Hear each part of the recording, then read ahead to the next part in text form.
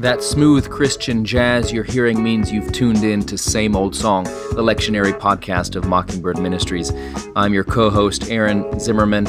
I'll be joined by Jacob Smith as each week we break down the lectionary readings for the upcoming Sunday to give you something to think about, and if you're a preacher, to give you something to preach about, and no matter who you are, to give you a connection to the never-changing message of God's grace for actual people like you. Unzip that monogrammed faux leather Bible-carrying case and cover, pull up a chair, and let's dig in.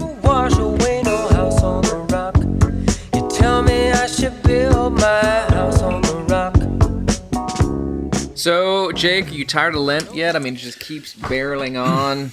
The suffering, the fasting, the making your face look dismal, like a good hypocrite that you are. Every rector's office at this time is just cluttered with paper, cluttered with bulletins, cluttered with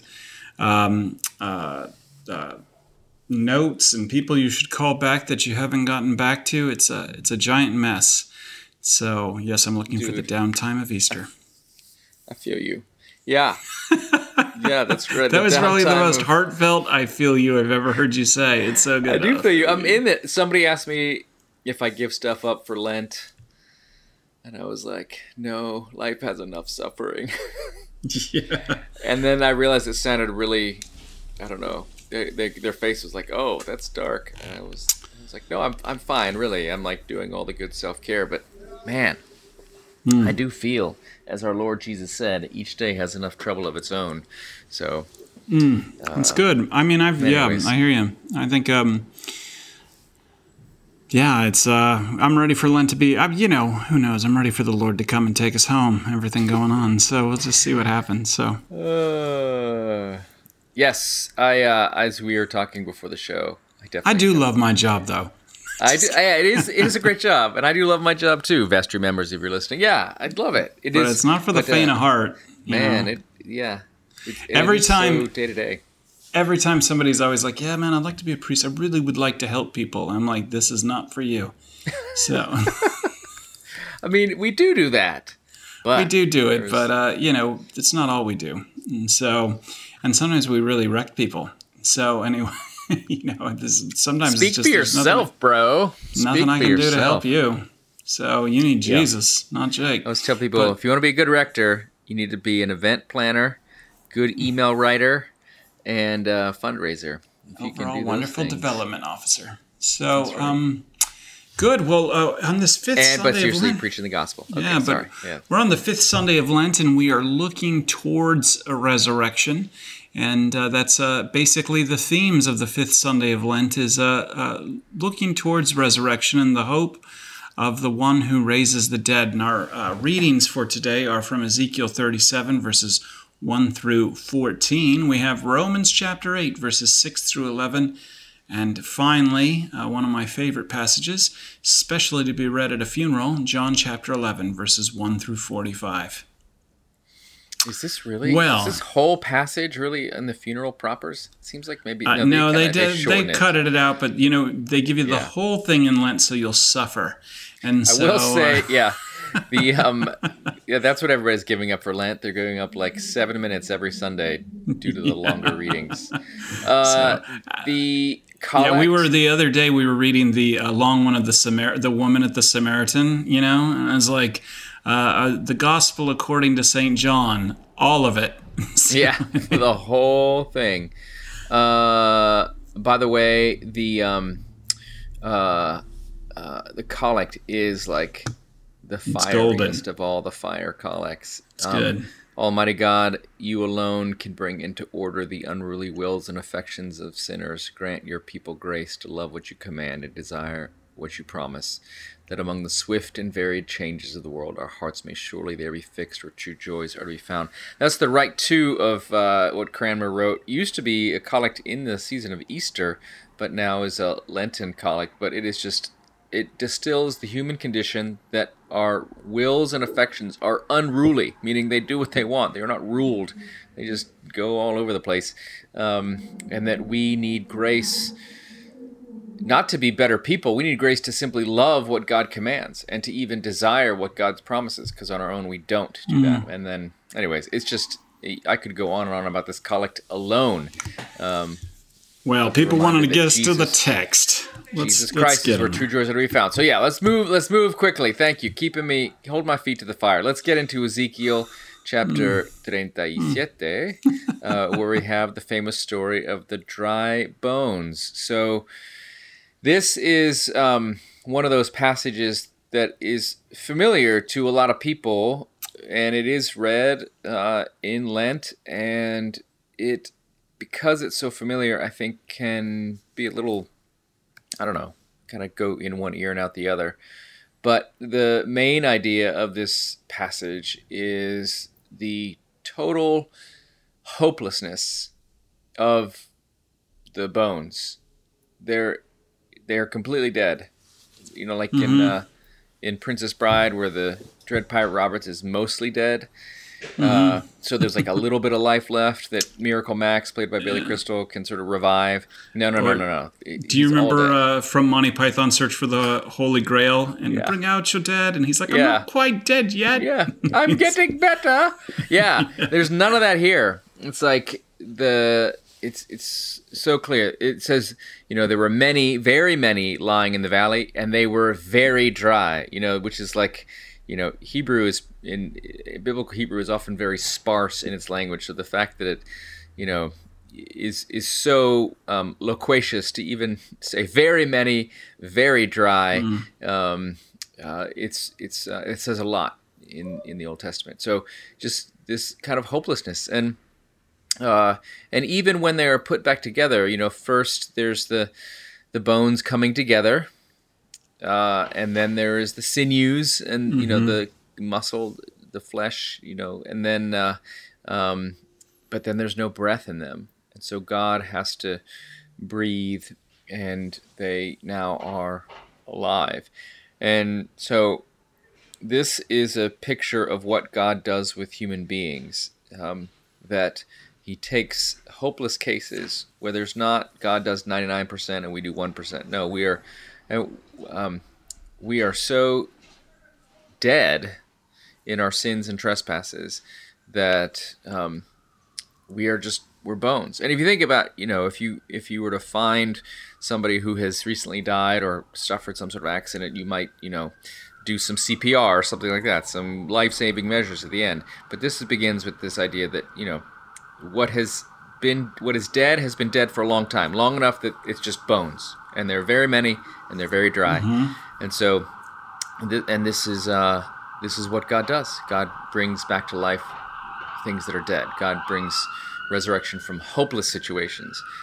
Jesus comes from Nazareth, not from the best schools or the best suburbs or the best cities. So dead things are where God brings life. And I think this is where you can preach to people. And there might be some preachers who would read this passage and would say that we are supposed to be like Ezekiel, the one where God says, prophecy to the breath, mortal, say to the breath, come and prophecy as I command, and then the breath comes, or whatever.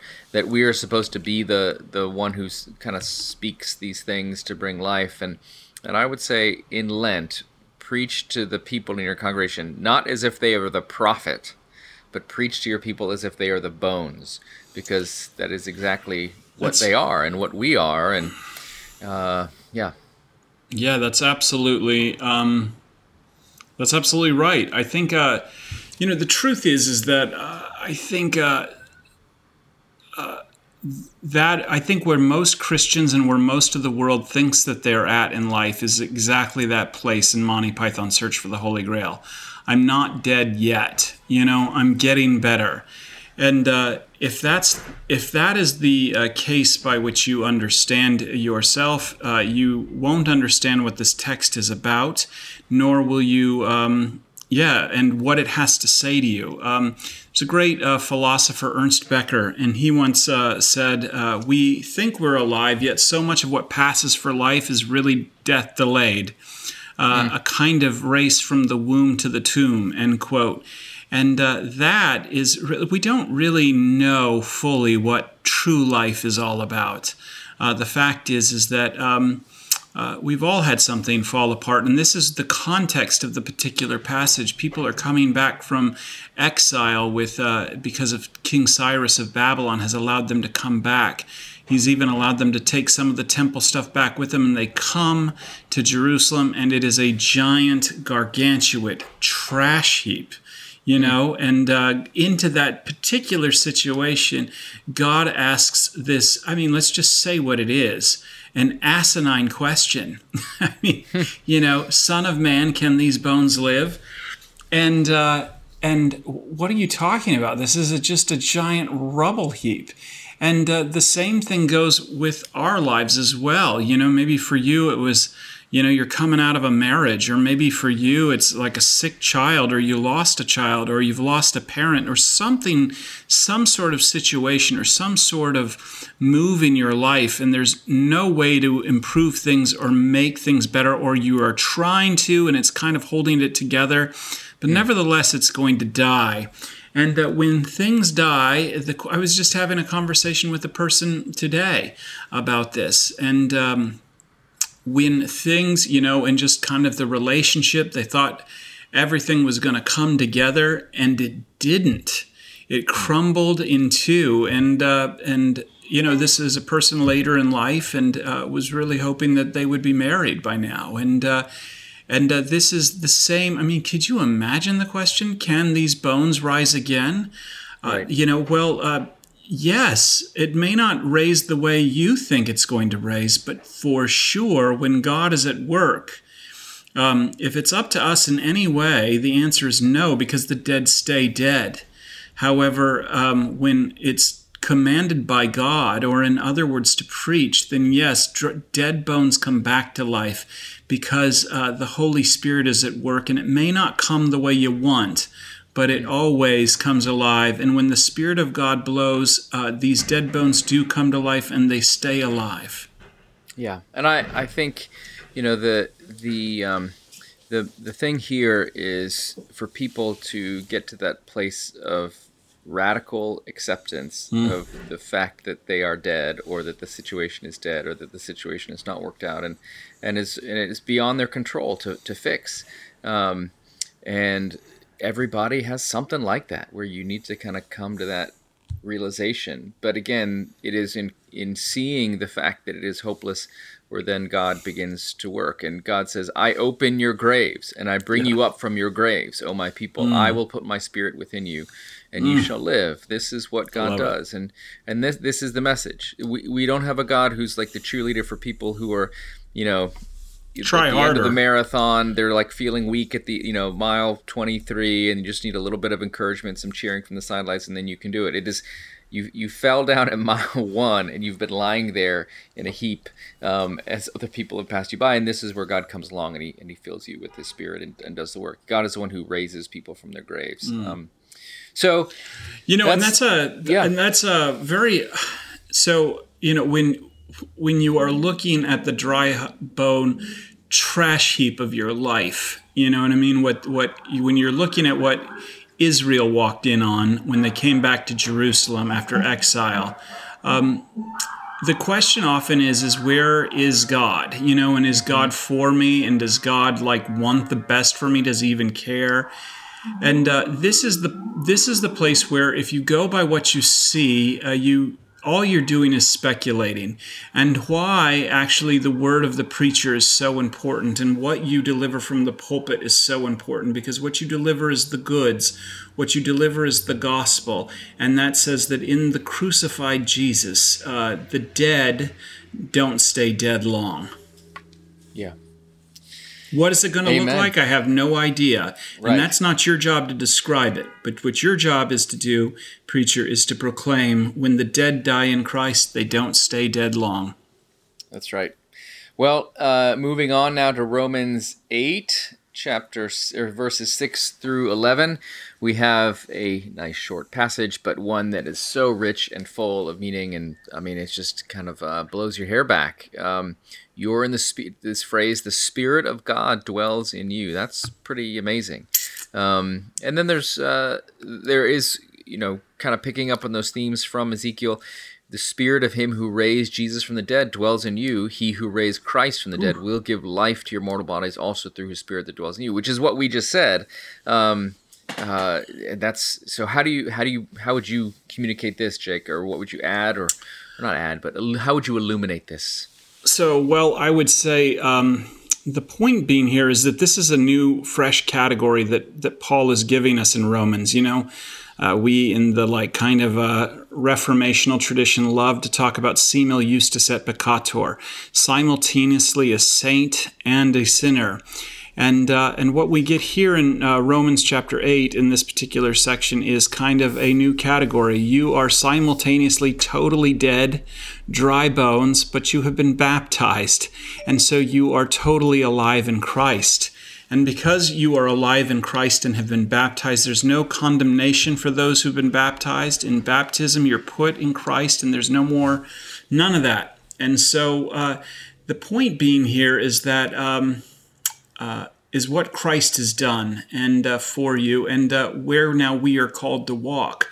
And it's two things that are pulling at each other. The dead side that wants to walk on my own and try and fix the trash heap, and then the side that wants to walk according to the Spirit and according to faith in Christ. And so that's really what I would hit. The point here is that navel gazing will ultimately make you hostile towards God. And, the more you try and figure out what God is doing or how to please God to fix this, well, you wind up hating God all the more. And that's to set your mind on the flesh, and that's ultimately death. But to set your mind on Christ, and this is why church is so important, because here you hear the gospel and this word pulls you up outside of yourself, and why communion is so important, because it pulls you outside of yourself.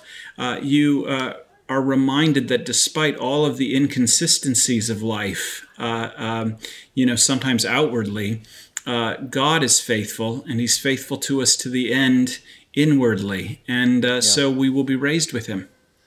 I think the important thing also to say on this, that's great. And I think many people read this opening verse 6, to set the mind on the flesh is death. And they think that means to set the mind on, you hear flesh, they think sex, or somehow that is to think about sinful things, I don't know, going sex, drugs, and rock and roll, to set the mind on those things. If you were listening to when I was a kid, it was are you listening to Two Live Crew and Motley Crue and any band that ends in crew, it's going to be bad news.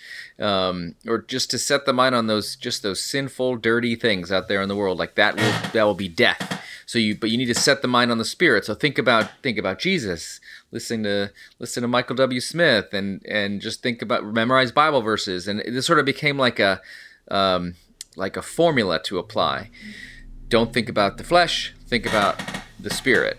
But I think that is a simplistic misreading of the passage. To set the mind on the flesh is to set your mind on, I'm going to be good enough for God. It's not fleshly, sinful things. It's navel gazing, and it's you can be a Christian who's focused on doing good works for God, and that is your way of setting the mind on the flesh, because it's the things that you do in your body for God. It's legalistic, moralistic obedience to the law. To set the mind on the Spirit is to set one's mind on the fact that I am forgiven by God in Christ, that Jesus finished all that was required on the cross, that I am free. The flesh is another thing where the law is at play. And so to set the mind on the flesh doesn't necessarily mean sinful, bad things that you do in Las Vegas. It can actually mean setting your mind on very spiritual activities, but are you kind of earning your righteousness through what you do and the way you try to make people happy and make God happy and all that sort of stuff. So instead he's saying,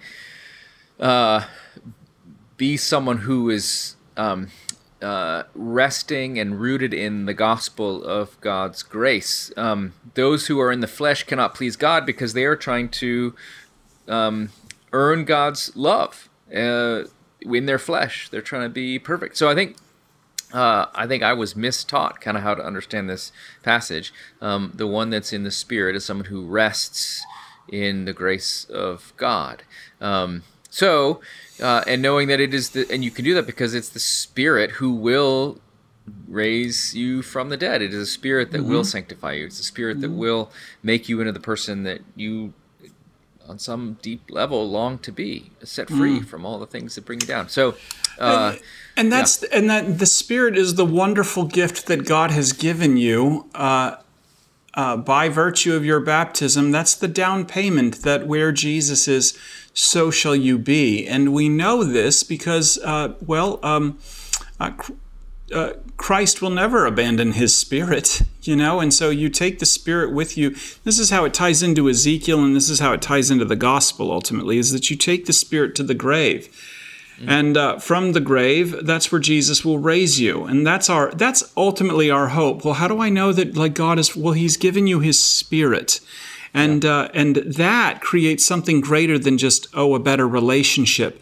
That creates something better than just, maybe I'd get the perfect job. Rather, you have been given the Spirit, and that's our hope. And what that means is nothing less than the resurrection from the dead ultimately.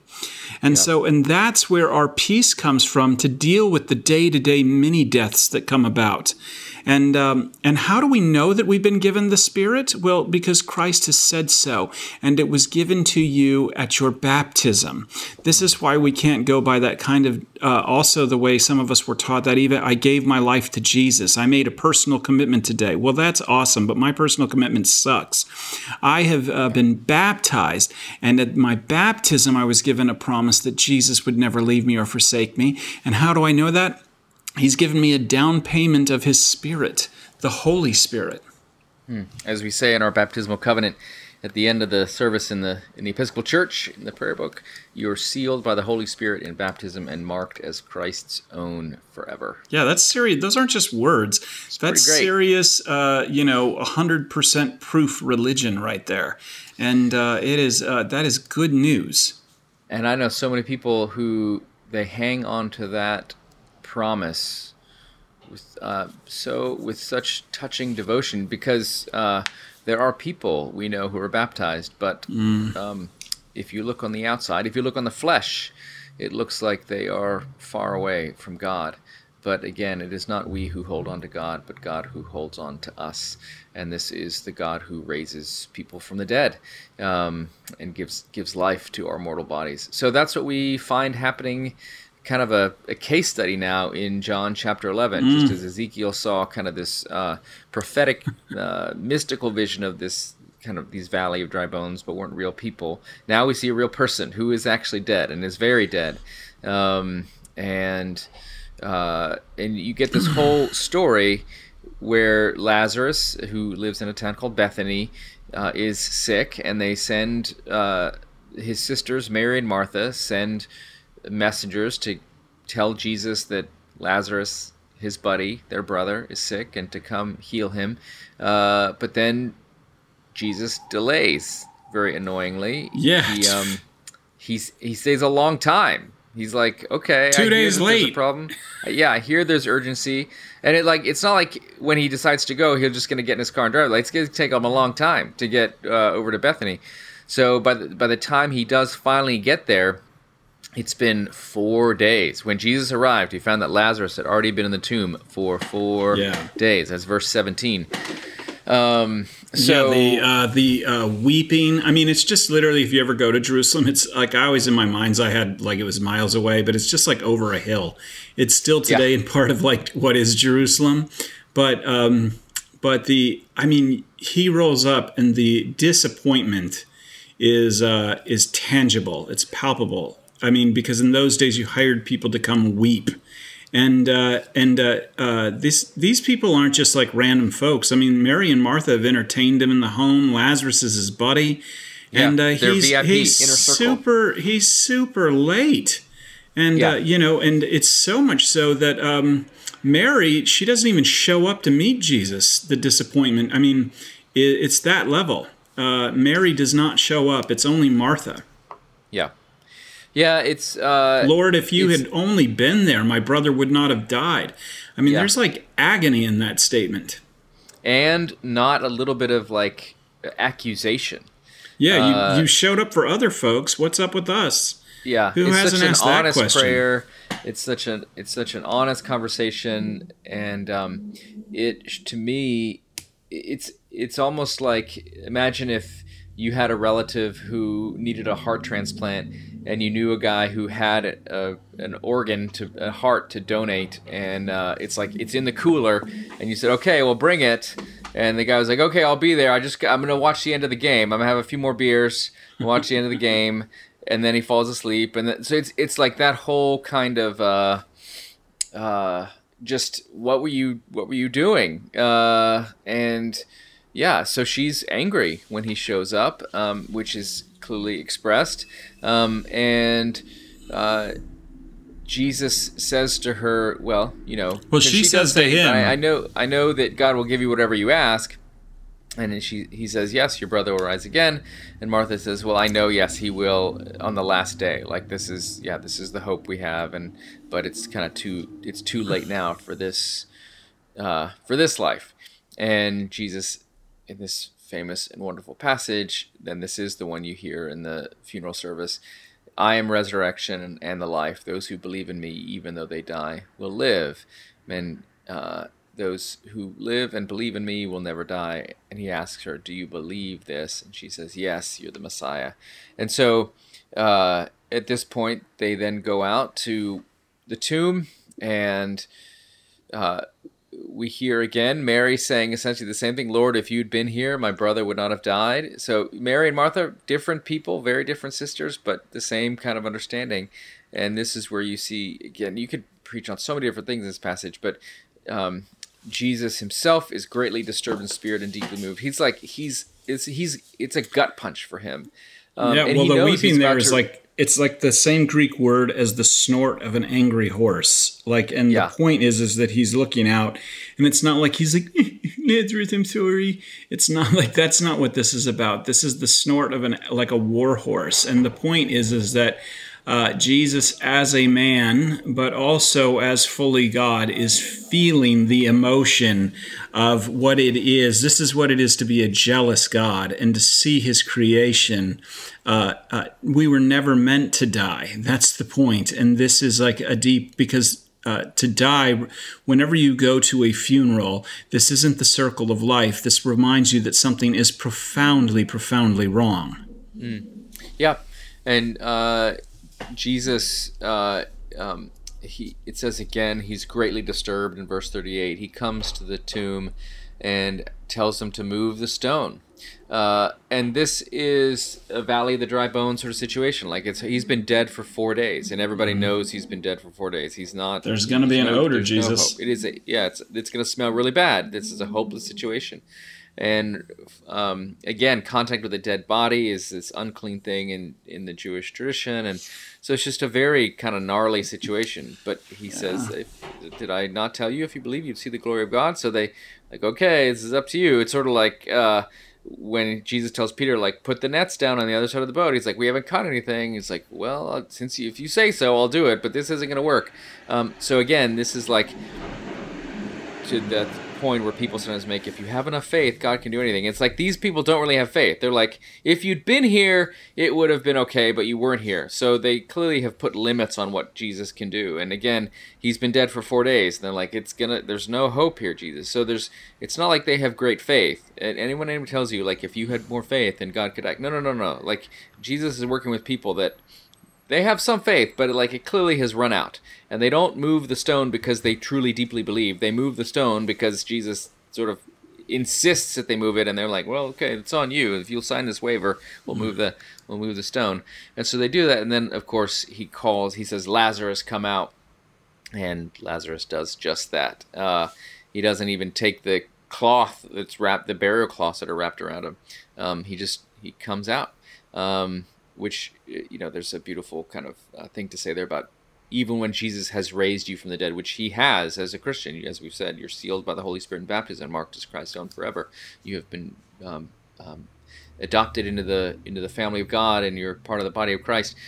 But sometimes you still have the burial cloths wrapped around you, and you need to be unbound. And this is where Jesus says, unbind him and let him go. You said something amazing, I think, the last time we talked about this passage, Jake, on this podcast. So if you're a new listener, this is new. If you were here last year, you've heard this, but that he has to say, Lazarus, come out, because if he just said, come out, all the dead people in the tomb would have come out. So he had to be really specific about the one he was calling, which I think is a really cool thing. So he says our names when he rises from the dead. And he does it the same way that happened with Ezekiel, because he's not just, when she says, I know that, whatever you ask for, God will get, like Martha is not in the, or is it Mary, is not in the presence of just any old dude. She's in the presence of the Son of Man, not one like the Son of Man in Ezekiel, but the Son of Man. And he brings to life by a word and spirit as well. And this ultimately is the good news of the gospel, and is what Christian hope is all about. Christian hope, unlike Joel Osteen and all the other prosperity preachers, Christian hope is not about your best life now. Yeah. The gospel is Jesus has gone to the grave, not to simply mourn here and to relate and be with you, but Jesus has gone to the grave to be for you and to conquer, not just to weep and grieve, but to cry out and against and destroy this darkness we call death. And by his death, and confirmed in his resurrection, that it cannot hold you. And this is why I love at the end of our burial liturgy, we say in the commendation, I love this. For so did you ordain when you created me, saying, and this goes back to Ash Wednesday, you are dust, and to dust you shall return. All of us go down to the dust. None of us are getting out of here alive. Yet even in the face of death, even in the face of our grave, we make our song, Alleluia, Alleluia, Alleluia. I mean, that is crazy talk. But you have been given the Spirit of Christ, and so you can do that as well. And so we go down to the grave and rest, because we're going where there's no sorrow or pain no more, neither sighing, but life everlasting. And we know that because of Jesus, the end is not the end, but simply the beginning, because these bones will live again. Ultimately, that's our hope, and it'll live again by grace. They'll live again because of a gift through faith, not by your doing, as you were saying earlier, our own achievements, but by this word given to us that comes by the power of the Spirit, and really that makes unbelievers believers and raises the dead to life and forgives sinners. That's what it's all about. Yeah, exactly. Anything else is just trappings, an add-on. Yeah. So preachers preach this as someone who yourself is dead and has been raised to new life, and who needs to hear this word, and know that your congregation needs to hear it for themselves, for the hopeless situations in their own lives and with people they love, that Jesus is the one who raises dead people to new life, and dead things and dead situations and dead dreams to new life. He's the one who raises the dead. That's central. So this is a great hope-filled, honest yet hope-filled set of passages for the fifth Sunday in Lent. Preach it and hear it for yourself as well. Somebody's looking, somebody cares, somebody wonders what you're doing today. You know we crucified him, buried him, but 3 days later, well, the stone got rolled away. And yes, Thanks for listening to Same Old Song. Hope you found some gospel nuggets for the pulpit or for your life. If you like what you heard, leave a review or rating in Apple Podcasts. Dave Zoll will be sad if you don't. Thanks to TJ Hester for audio production, and remember to keep that Bible by your bedside, ready to rock and roll. you see the rain will never wash away no house on the rock. Tell you